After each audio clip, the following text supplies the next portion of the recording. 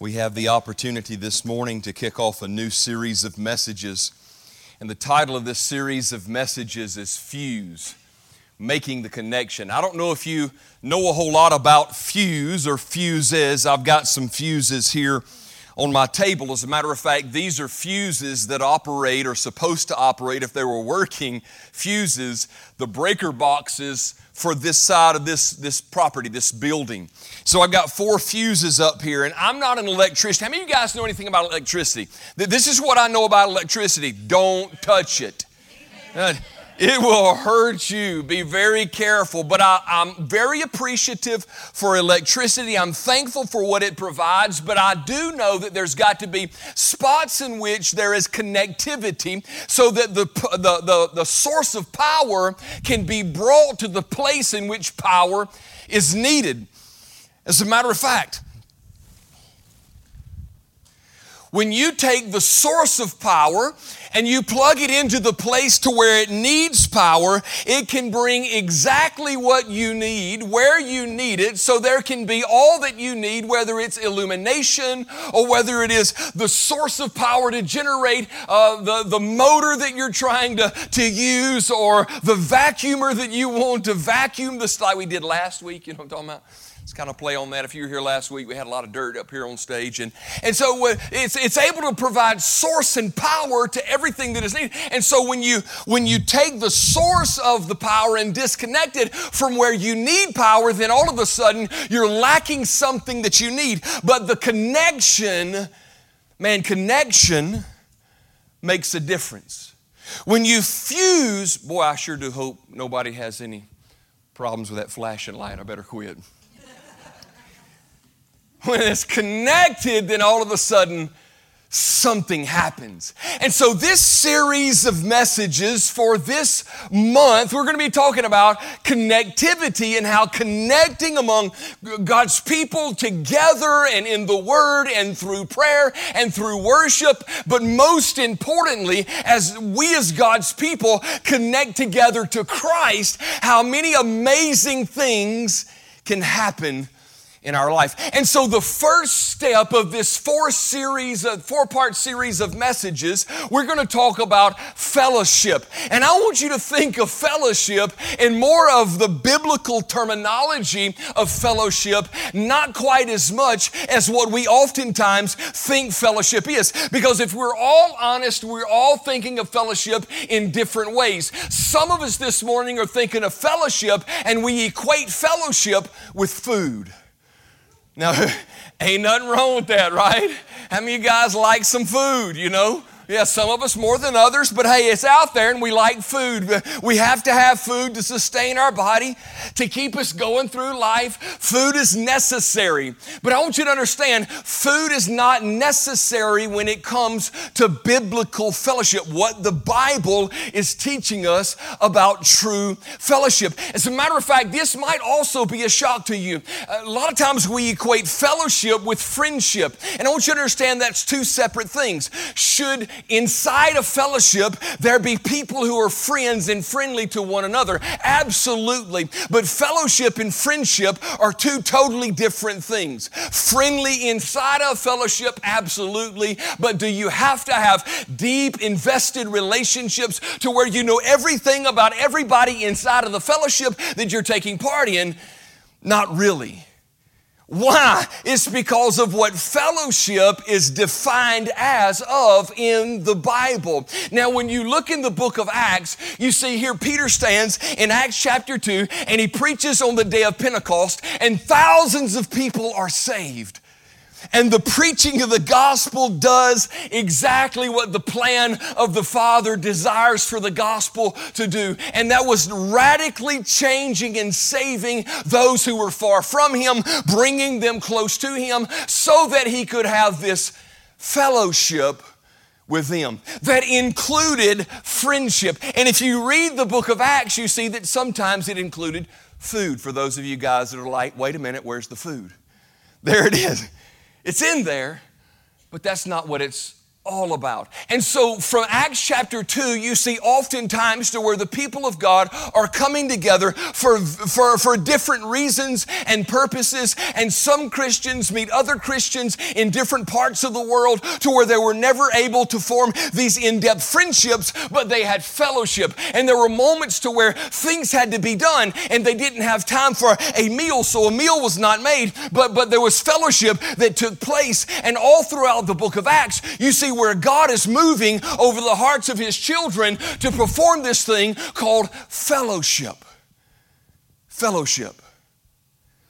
And so if you got your Bibles, turn with me to 1 John chapter 1 as we talk about the first of 4 circles for this month. The first one today is fellowship. The second one next Sunday is going to be discipleship. And we've got an image here on the board. Hopefully you'll be able to see that. Fellowship, discipleship, mentoring, and coaching. And the reason we're bringing all of these out is because I believe with all of my heart, good intentions and all honest sincerity, that every human being in this room wants to be productive and influential in your world with your Christianity. Who wants to be influential and productive in your world with your faith? Everybody who's a Christian, right? And so one of the best means and ways in which I feel we can do that is when we connect these 4 different aspects of connectivity, connection, in your life individually, and as our life collectively comes together over these 4 things, then we will have an impact on the world around us. Fellowship, discipleship, mentoring, and coaching. Fellowship. Man, I'm giving them a workout in the media center, ain't I? So let's pick up at verse 1 of 1 John, chapter 1, verse 1. Here John writes, and he says, "That which was from the beginning, which we have heard, which we have seen with our eyes, which we have looked upon, and our hands have handled the word of life. For the life was manifested, and we have seen it, and bear witness, and show unto you that eternal life, which was with the Father, and was manifest unto us. That which we have seen and declare we unto you, that you also may have fellowship with us, and truly our fellowship is with the Father and with the Son, Jesus Christ. These things write we unto you, that your joy may be full." Verse 5. "This then is the message which we have heard of Him, and declare unto you, that God is light, and in Him is no darkness at all. If we say we have fellowship with Him and walk in darkness, we lie and do not the truth. But if we walk in the light as He is in the light, we have fellowship one with another, and the blood of Jesus Christ, His Son, cleanses us from all sin. If we say that we have no sin, we deceive ourselves, and the truth is not in us. If we confess our sins, He, Jesus, is faithful and just to forgive us our sins and cleanse us from all unrighteousness. If we say that we have not sinned, we make Him a liar, and His word is not in us." I don't know if you were a good student as we went through this chapter 10 verses of 1 John. By the way, John is writing to a group of Christians who are very fretful, very nervous about whether or not their faith is making a difference. As a matter of fact, there's moments in this letter to where there's the supposed thought that they might not even know for sure if they are connected to Christ or truly connected in a long-term sense with one another. Do they really know that they know Christ as their Lord and Savior? And so when John is writing this letter, he wants to drive home the fact that you can know that you know Jesus to be your personal Savior and personal Lord. But in these first 10 verses, the way he builds the platform to preach that message from is he talks about a connectivity to Christ and a connectivity to one another that is called fellowship. He uses the word in this chapter, fellowship, at least 4 times and directly refers back to a connection, first and foremost, a connection to Jesus. If you go back in the first couple of verses, you would see where John writes and he says, that which was from the beginning, which we have heard. These are the apostles. These are the ones who had first step encounters, face-to-face encounters with Jesus. Let me ask this real quick. How many of you guys have physically, with the eyes of your head, physically seen Jesus? Now, that's the answer that I thought I would get. Look around. Anybody here physically seen the resurrected Jesus? And so one of the qualifying markers of someone who was an apostle was the person who joined in ministry with Jesus. They were partners with Jesus. Jesus sent them out specifically by his own voice into ministry. They saw the resurrected Jesus Christ. And so these are apostles, guys like John and James and Andrew and Matthew. These were apostles. And when John is writing this letter, he wants those to whom he is writing to understand the connection that they have, which is also a connection that anybody can have with Christ. He says that which was from the beginning, which we have heard. They heard about Jesus, which we have seen with our eyes, which we have looked upon, and our hands have handled the word of life. And then he goes on in verse 2 and says, for the life was manifest. I know that's a big word, not necessarily a word we use a whole lot unless you're watching a television show called Manifest and they discontinued it and I was right in the middle of it and it really made me mad. But anyway, so manifest means just to be brought in light, to make known, to be seen. For the life, Jesus was manifest, and we have seen it and bear witness and show unto you that eternal life which was with the Father and was manifest, revealed unto us. And so John the apostle, the one whom Jesus loved, this guy who has this amazing reputation of loving Jesus, receiving love for Jesus, sharing the gospel to the world, this guy wouldn't shut up preaching about Jesus. As a matter of fact, the testimony goes about his life is they tried to kill him in multiple ways. They tried to poison him to death, and he couldn't die by drinking poison. They tried to boil him in a pot of oil, and the testimony was when they lit the fire and John is in the oil and the oil is bubbling up around him, the crowd said all we could smell was such a sweet smelling savor in the air. It wasn't what the persecutors thought would be cooking flesh. But instead, God was saying, I'm going to protect this guy and I'm going to carry this guy somewhere nobody else can go. And where was that? They exiled him to the Alcatraz of that day, the Isle of Patmos, and that's where the revelation that Jesus spoke to him about in John chapter 21, that he wouldn't see death until Christ's return, was fulfilled in John on the Isle of Patmos, writing what we know as the book of Revelation. Now, this guy has some serious insight about who Jesus was, and he's saying to us through this letter, not just those who received this letter, he says, but you can have connectivity. You can have connection with Jesus. It doesn't have to be you leaning on my faith or me leaning on your faith, but instead there can be a time in your life to where you turn from your sin and you place your faith fully in Jesus Christ, and you can become born again, and there can be a connection between you and your Creator. There can be a time and place in this life to where you can go from death unto life, to where you can go from blindness unto sight, to where you can experience the resurrected King of glory through the new birth salvation. And he said, I want you to get that. I want you to get that, because that is the primary connection within fellowship. Then there is a secondary connection that's within fellowship. And that's really what we want to talk about through this message and through this series of messages, is the connection. Because of a connection with Christ, we can have a connection with one another. Look at verse 7 real quick. And so this is a secondary connection, but he says, but if we walk in the light as he is in the light, we have fellowship with one another, and the blood of Jesus Christ, his Son, cleanses us from all sin. What keeps us connected? What makes it to where there can be a room full of people from all different walks of life, in all different generations, with different ethnicities? What can make a room like this be able to have one singular mind frame, one singular heartbeat, one singular passion in life? It's because we're all connected to the same source, and that same source is Jesus. It's got to be Jesus. And guys, just to kind of tell you the end of the story, it better always be Jesus.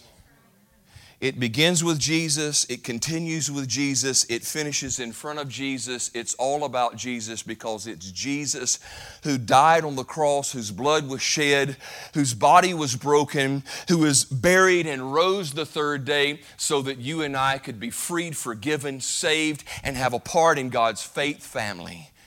It's all about Jesus. And I'm afraid sometimes if we're not careful, we'll get things like fellowship more about us or me than it is about Him. You see, when fellowship becomes more about me or us, now no doubt there is an us factor in it, and it should move our minds from you or me to us, but Christ has to be the head of us. Otherwise, this is what happens when it's about me or you or we and not Him. There is an organization that does good, benevolent things and might meet some social needs, but never touches the spiritual need of the world around us. Y'all didn't get that. If we make it about us instead of Him, then all of a sudden Embrace Church or me as a Christian or you as a Christian or as a person, we do nice things in a world that is headed to hell in a handbasket, and it will make no difference if we don't pour Jesus as the anointing oil, as the anointment, the ointment into the wound of the world. It's got to be Jesus. It can't be me. It can't be you. It can be us because of Him. And so fellowship means more than food. It means more than friendship. It means partnering together for the purpose of reaching the world for Christ. Partnering together to see to it that Christians live Christian lives and grow in their Christian faith. It is the idea of taking two and making them together for the purpose of power in the world around us. And guys, I'm here to tell you, I think one of the reasons that there is such a lack of power from Christianity is because we've not plugged in to this biblical truth about fellowship. Connectivity. So when we as individuals plug into Jesus, and then when we as individuals collect ourselves together, all of a sudden we experience what John is writing about here in 1 John chapter 1. He illustrates Jesus and the Father, the Son and the Father, in two ways in this chapter. Now later on in chapter 4, he's going to use another illustration about who God is and how God represents Himself. But in this first chapter, he illustrates Jesus as the light. He is light. How many times does he say that here in this one first chapter, verse 5 through 7?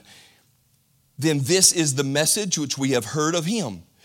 John says in the first 4 verses, we've been around Jesus. The apostles have enjoyed a personal presence of Jesus, and we've seen Him, we've heard from Him, we've looked upon Him, we've touched Him. We know that He literally physically existed on this earth and left us a ministry. And we're writing these things to you so that you can have the joy that we have, because joy was a heritage that Jesus left behind as Jesus is now at the right hand of the Father. 2 things that Jesus left you in His will that you need to know: peace and joy. You say to yourself, why don't I have peace? Why don't I have joy? The world is going to threaten your peace and your joy, just like the world around you if it's been told that you're fixing to get a huge inheritance. Somebody in your family dies. They leave you $7 million. Yeah, somebody got excited, right? Hallelujah. And you thought out there on Facebook, hey guys, y'all won't believe what happened. I had a family member pass and they gave me $7 million. You know what's going to happen? Your doorbell going to get rung smooth off.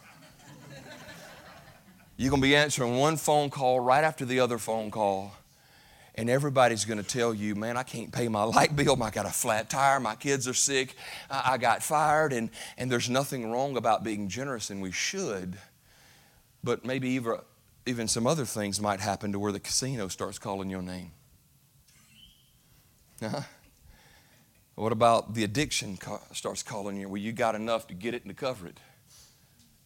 And all of a sudden these things start calling. And the world around you starts going after what was left to you for inheritance. When Christ died, He left you an inheritance of peace and joy.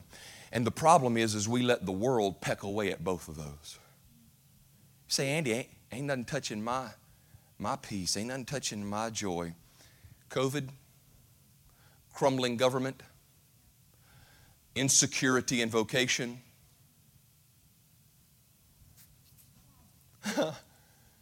Yeah, the world wants to peck away at these things. And John is writing, he says, I'm writing this to you so that your joy may be full. And then he says, this is our experience. This is the result from our experience. And this is what our experience with Jesus has led to. There is a message for you. And in verse 5, he says, this then is the message which we have heard of Him and declare unto you that God is what, church? Light, that God is light, and in Him is no darkness at all. We say we have fellowship, connectivity with Him because of mission and ministry. If we have fellowship with Him and walk in darkness, then we lie and do not the truth. But if we walk in the what, church? The light. As He is in the light, we have fellowship with one another, and the blood of Jesus Christ, His Son, cleanses us from all sin. John's saying, hey guys, there's something cool about this light that is Jesus. He is the light of the world. He's left us as lights to the world. The reason your candlestick has got a flame isn't because you just got smart and learned how to light it. The reason your candlestick has got a flame is because it was connected to the candlestick of Christ. And so now you've got this light.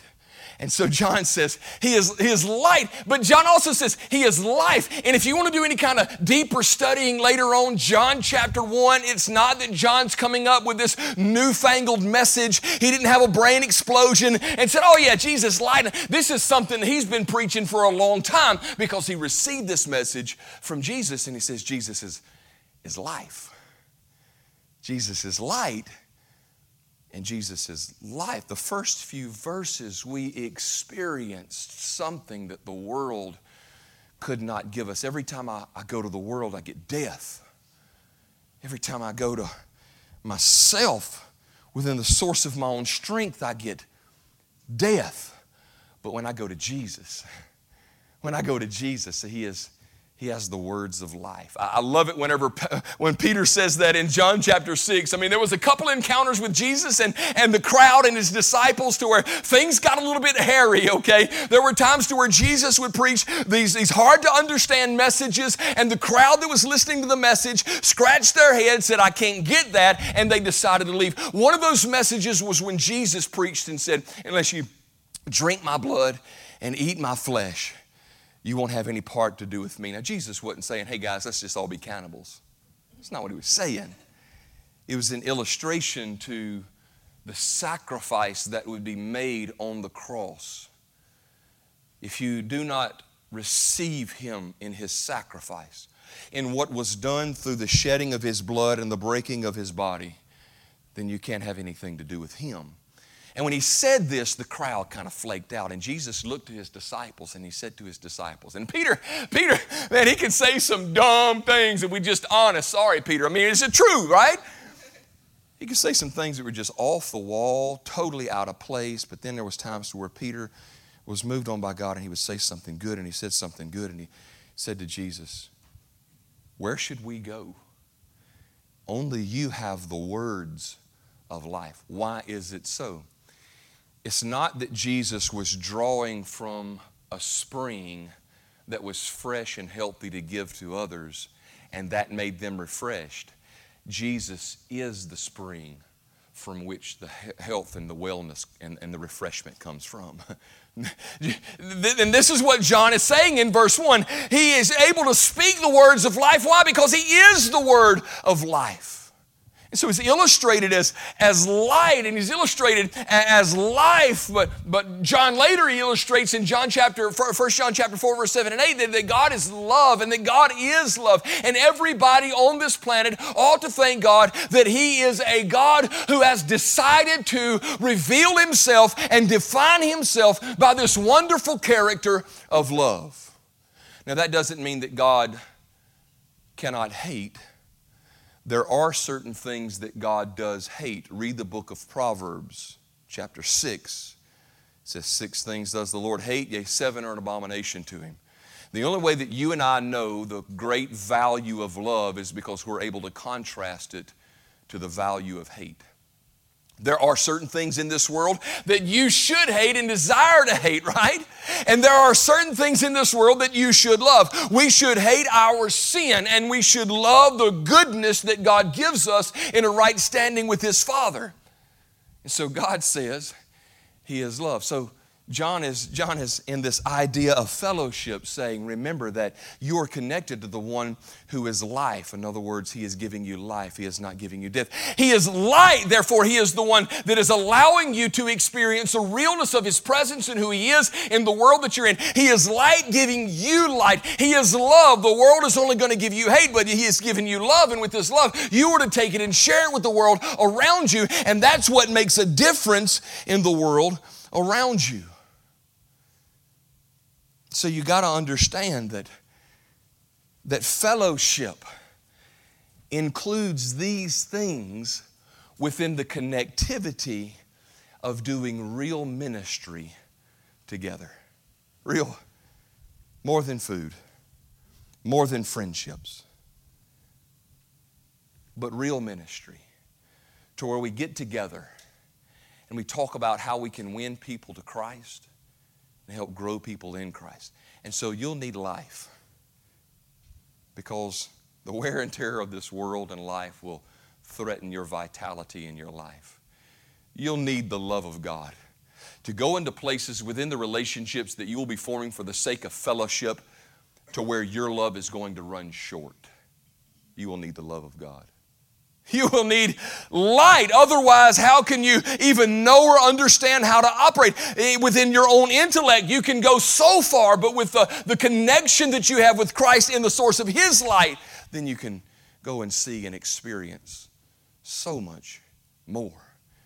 And then you say, well, Andy, what happens whenever there is fellowship, there is connection, but then there's problems that come within the connection of the fellowship? Do me a favor and look to the person to your right. Look to the person to your left. Look to the person in front of you. Look to the person behind you. Okay? Some of them must look funny. Everybody you looked at, and you're people of problems. Just might as well go ahead and say it. You got problems. I got problems. It's life. Not only do we have problems, we have troubles, and sometimes we're the creator of our own troubles. We do. It's who we are.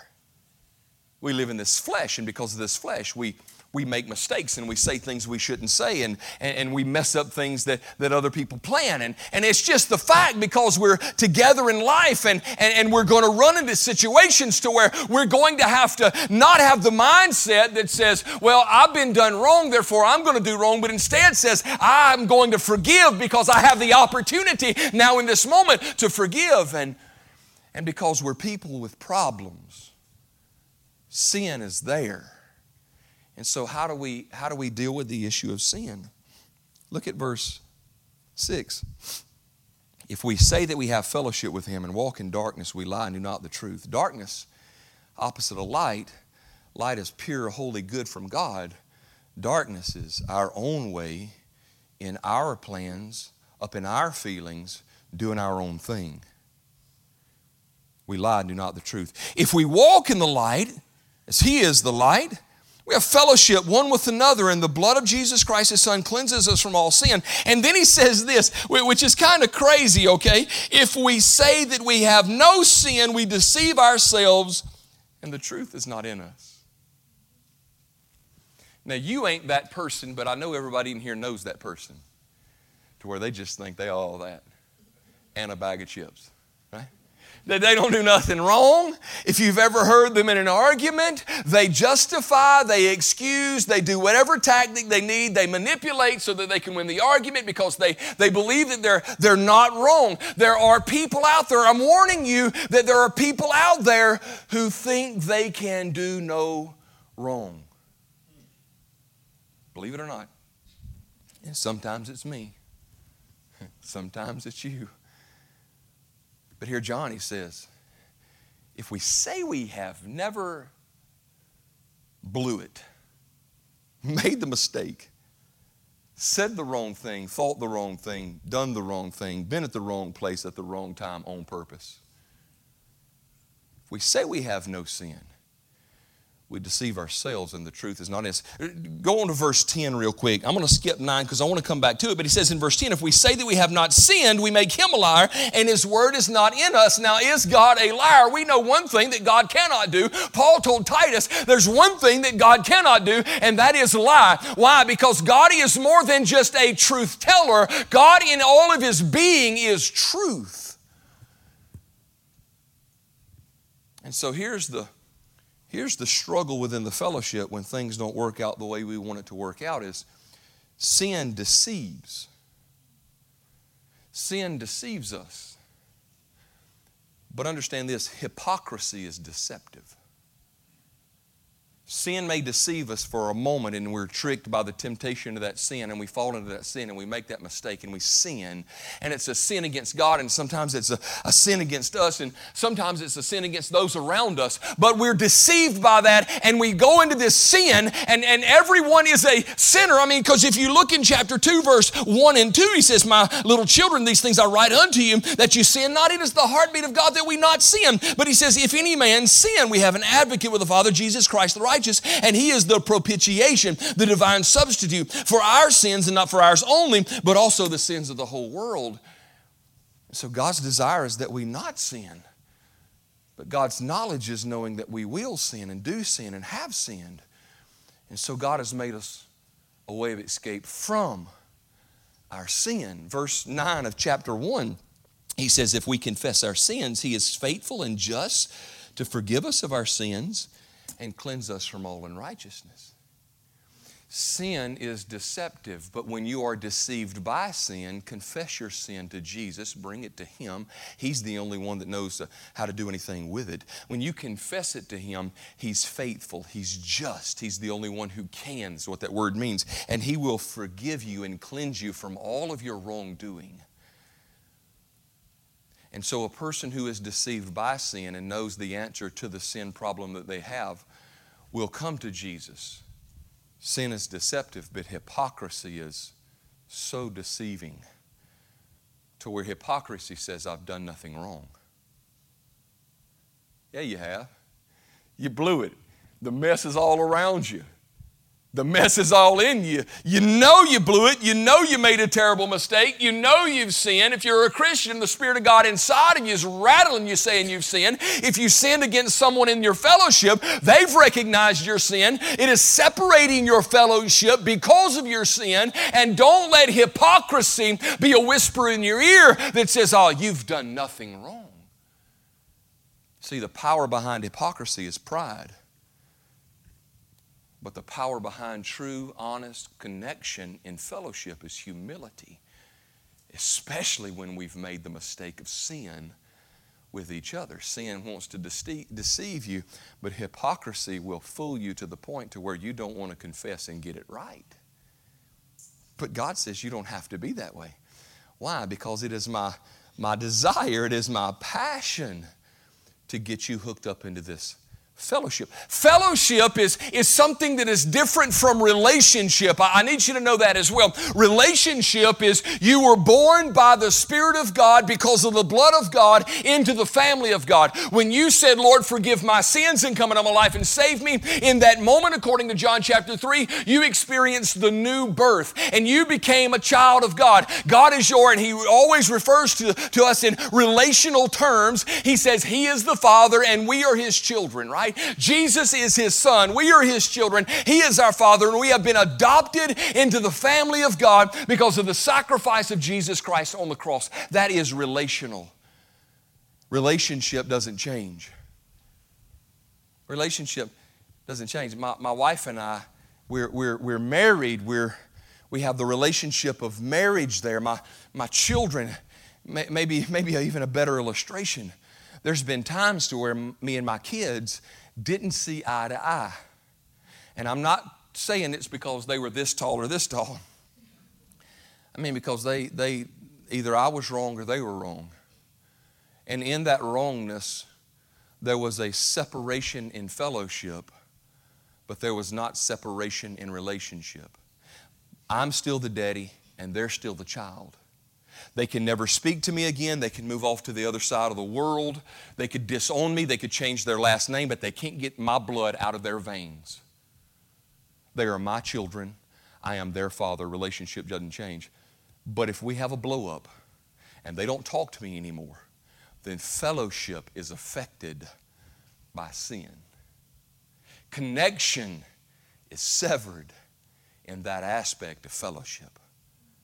And so here John is saying, guys, I want you to understand how important fellowship is. I want you to understand how fragile fellowship is. But I want you to understand how the world around you needs the partnership with other Christians in your life to reach the world or help Christians grow in their faith in Jesus. So I've got these 4 fuses. There's more than one illustration this morning. You got the lights in the middle where we get the source of power with the place or the need of power. That's connection, right?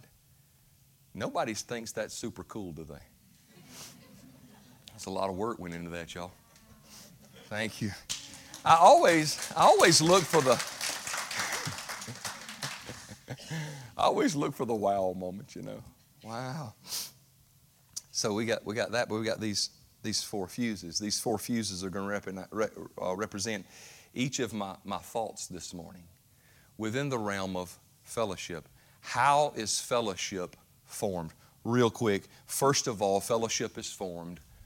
Real connection because of the purpose of ministry, the partnering together of ministry. The first fuse is it's formed over a common interest. A common interest.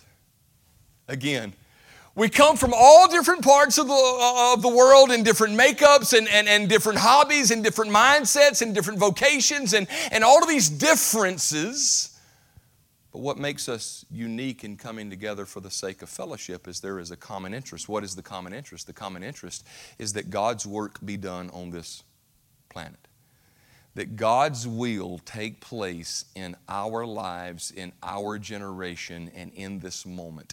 There is a common interest that says, hey, we can get together. There may not be a whole lot in which we can get together over. And remember, when we're not getting together, the connection is broken. Therefore, power doesn't get to the place of which where power is needed. But when there is the connection, when we're able to say, this is why we do what we do. Not because I like Alabama and that's a winning team and they killed Miami this weekend and most of y'all like Mississippi State. That's not the reason. Who barely won by 1 point and had to come back from a very low-ranked team. Anyway, okay. A win's a win. So that's not the reason we're here. It's not because we all work at the same place or because but there's a common interest, and that interest is because Jesus saved you, and Jesus saved me, and Jesus changed you, and Jesus changed me. And Jesus has given us a book that tells us everything that we need to do, and we're reading this book together, and we're growing in this book together, and we're missioned by this book together, and there's a common interest. Amos says this in Amos chapter 3, verse 3, can 2 walk together except they be agreed? Can there really be power from the place of fellowship among God's people unless there is a common interest in which we agree. Can we agree together that there is a need for Jesus in the world around us? Can we agree that we as God's people, we need each other to grow in our faith and instigate growth because of accountability and all of these great things that the Bible teaches us about being together as God's people? Absolutely. So the first thought is common interest. Common interest isn't the hobby. The common interest is Him. It's Him and what He's doing. But then next is concreted investments. Concreted investments is the next fuse for us to be able to make the connection to where we need to make the connection within our fellowship and partnering together over ministry, is that we have to, in concrete ways, measure our investment with one another. This is the way we say that as a part of Embrace Church. You've probably heard this before, but the world has a phrase that says, if you scratch my back, and so what does Embrace say? We'll scratch your back if you don't have arms. It's concrete investment, right? We tell people this all the time. If you leave Embrace, understand this. It's you leaving us. It's not us leaving you. We're committed to you to the end. Concreted investment. How does that look? It means that we're going to be here for you in a time of need as much as we possibly can. Now understand this. We are human and we are flawed, and a lot of times we fall short and don't do the standards that we've committed ourselves to. It's just the reality of life. We can't always commit to everything, but there are things that you can commit to, and it can be concreted investment. And concreted investment means there's sacrifice given for the sake of somebody else. Let me ask you this question. When is the last time, honestly, when is the last time you said no to you so that you could say yes to them? 1 Thessalonians chapter 2, verse 8, this is what Paul said to the church at Thessalonica. So being affectionately desirous of you, we were willing to have imparted unto you not the gospel only, but also our own souls, because you were dear unto us. Some concreted investments. You've got to have the common interest. That's Jesus. You've got to have the concreted investments. That's living a life of sacrificial giving to one another. And you say, Andy, it's hard to give sacrificially. The natural realm and the natural world will tell you, don't give sacrificially. But Jesus, He led the way in showing us what it looked like to be sacrificial in our giving. Concreting, solidifying sacrifice and investment. Obviously, it showed up in the life of Paul. But then the other thing is clear initiatives. The other fuse is a clear initiative. Let me tell you something. You can have the common interest of Jesus. All of Christianity, of all the world, should have the common interest of Jesus. You can have concreted investments. You can be, hey, I'm for you, and you can sit in a circle and you can go nowhere, do nothing, and say nothing other than, I'm for you, I love you, I'm for you, I love you. Unless you have clear initiative, then that's the only thing you'll ever have is this common interest in, okay, we're for each other. We're not going to leave each other. But where do we go with that? What do we do with a clear initiative? You see, this is what has to happen within fellowships. And this is the fun part of what I get to do this morning. I am giving you the permission to join and embrace and develop fellowships among and outside of this fellowship. When you have a Christian brother or sister, whether it is family, friend, or neighbor, or someone you met, or somebody in this room, to where you partner together over ministry. This past week we had the opportunity of partnership with other Christians to go to Louisiana and meet some needs because of the hurricane. That's fellowship, that's koinonia, that's partnering together over ministry. I'm giving you the permission as Christians to create and to develop under the idea of spiritual ambition, to gather up fellowships and go out and do a work. But you've got to make sure that you have a clear initiative of what that means. And what that means is you see a vision, you set a goal, and you proceed with the plan. I think that's intimidating, right? I think that's intimidating, and the reason it's intimidating is because we want to do something, but we just can't see anything, and the reason we're not doing anything is because we're not seeing anything. And the reason we're not seeing anything, and please forgive me if this offends you, but you're not seeing anything because you're not seeking anyone.